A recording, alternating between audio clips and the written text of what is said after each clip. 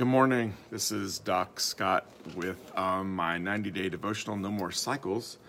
It's January 8th, and today's topic on breaking free of shame and self-destructive cycles is disappointment as shame.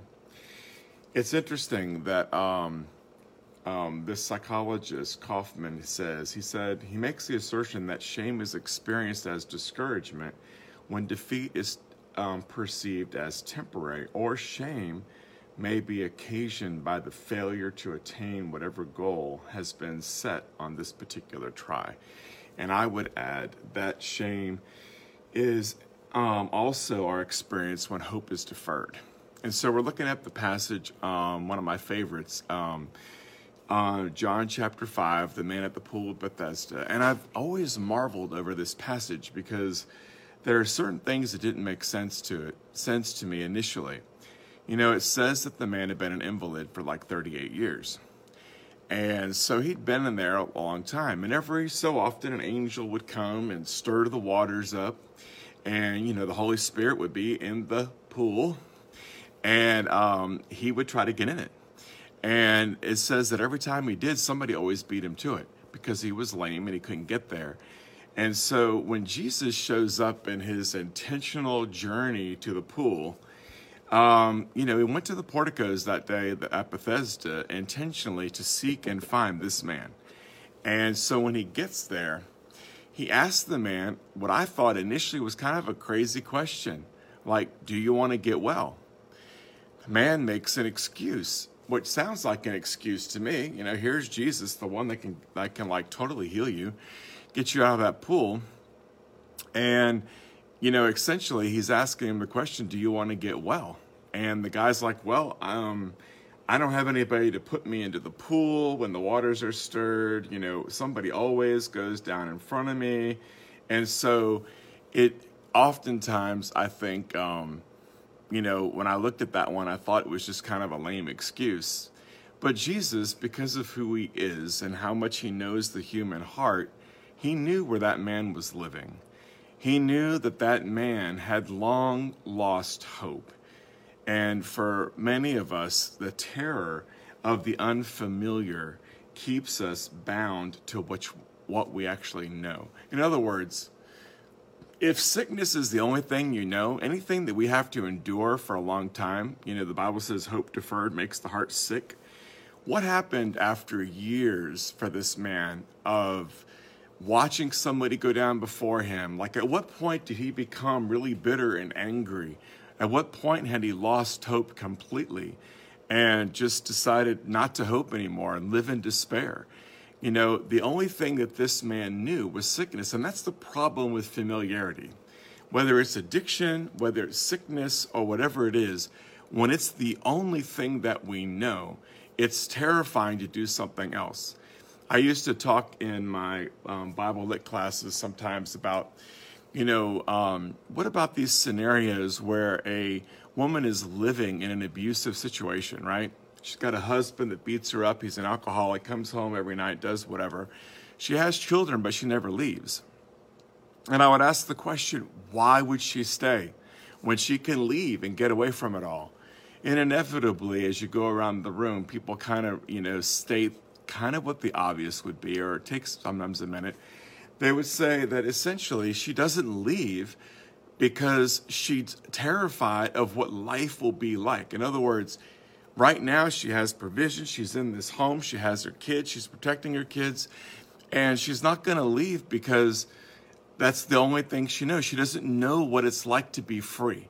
And just because we don't know what freedom looks like doesn't mean it doesn't exist. It exists.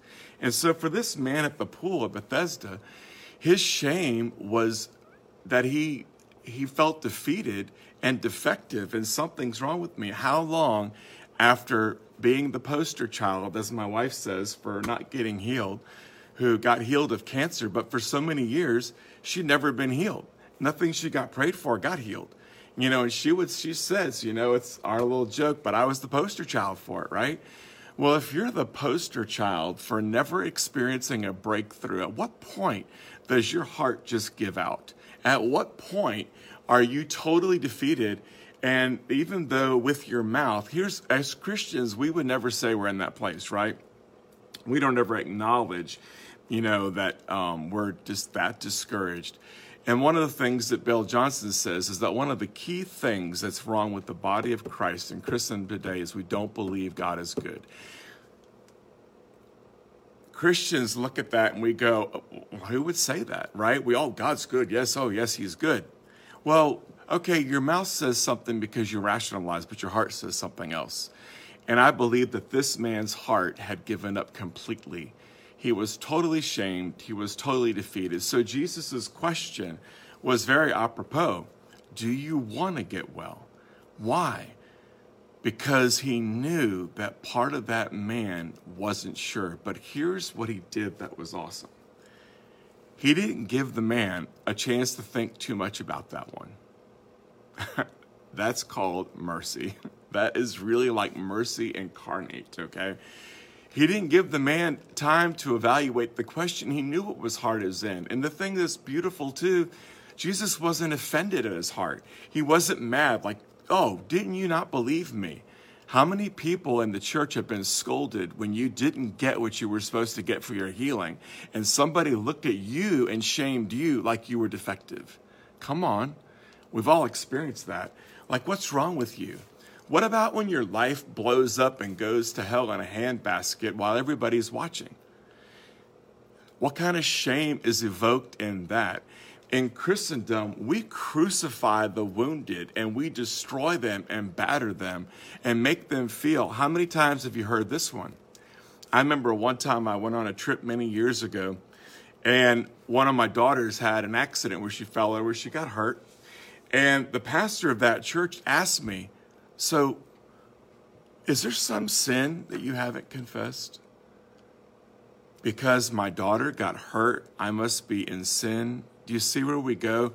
Religious people, we beat each other up all the time over things like that. We want to make people feel bad because they haven't received something from God. Well, Jesus didn't let that man stay there too long. He said, get up, pick up your mat, and go. And the man, I believe that immediately as he lifted his hand up, that man's legs strengthened.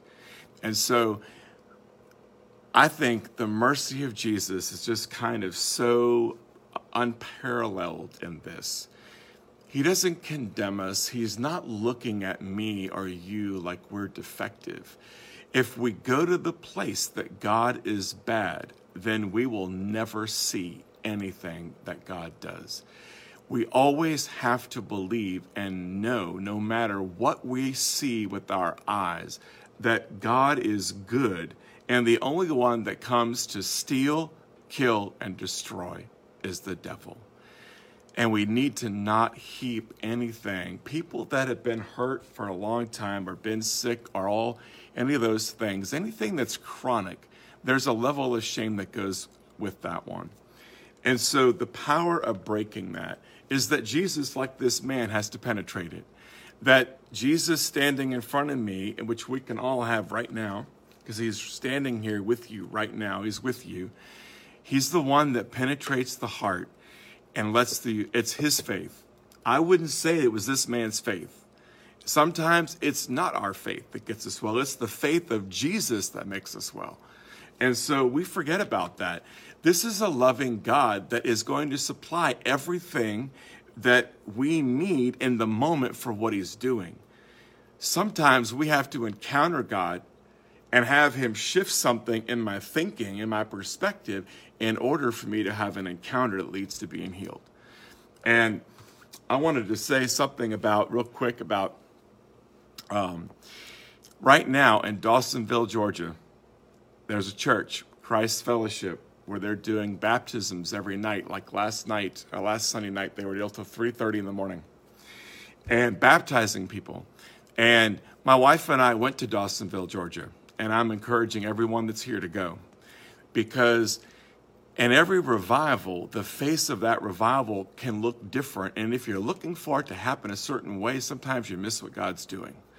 And in this particular revival that's been going on there, the Holy Spirit is in the water. Hundreds of people get baptized every single Sunday night, and their people stay there forever until every last one. And they take time with everyone. And when my wife and I were there, we essentially were there at a time right after, she already had a diagnosis of cancer. And we knew that there was something that God was going to do. We didn't know exactly what it was going to look like. But when we put our feet in that water, we just looked at each other and we were like, oh my God, oh my God, we're going to get it. We're familiar with Holy Spirit's presence in church service. I've never felt him in the water. That's what the pool of Bethesda was like. And that's what's happening up there right now. That is like the biggest metaphor for what's going on there for me, is that it's like the pool of Bethesda, and whoever gets into it, regardless of where you're at, you come out of it different. That's what encounter does.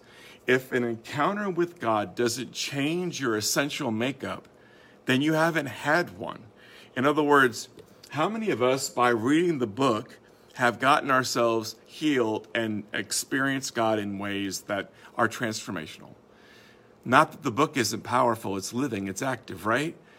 But the place that we miss it in Christendom is we've ruled out the encounter. And it is the encounter with God that changes us. Holy Spirit's alive. He's tangible.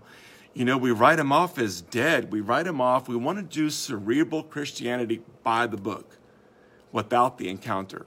Well, I'm telling you, when I look around my classroom, I see children every single day that if they don't have an encounter, their life isn't going to change, because the things that we're steeped in today are just way too deep.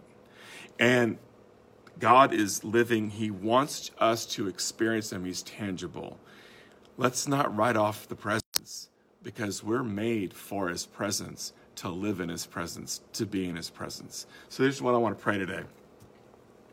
Father, I just ask that right now that you would break us out of any place of shame and discouragement. I just declare over us, everyone who's walking through this process and this devotional time, that we are free. And I break the power of shame that comes with long disappointment, with hope deferred. We release life and hope into every heart that has been sickened by disappointment or discouragement, and consequently shamed. You are not defective. There is nothing wrong with you. The only thing that may need to happen is you might have to have an encounter to have an encounter. In other words, I can't even change my own heart to position myself for God to touch me sometimes. And so I just release that encounter. Father, I ask that in this building, in this city, across this country, like everyone that's been participating with this and this devotional thing, I just ask that for all of us, that we would have that encounter in our dreams, in our waking moments, that we would experience you in some powerful way where we know that you are present with us, and that encounter would shift our hearts to receive the miracle that you have for us, that we could receive something from you because we're in a spot where we can believe you for it, and we believe and know that you have more faith, Jesus, than we do. And you're a loving dad, and you love loving your kids. So blessings, guys. We'll see you tomorrow at 7 a.m.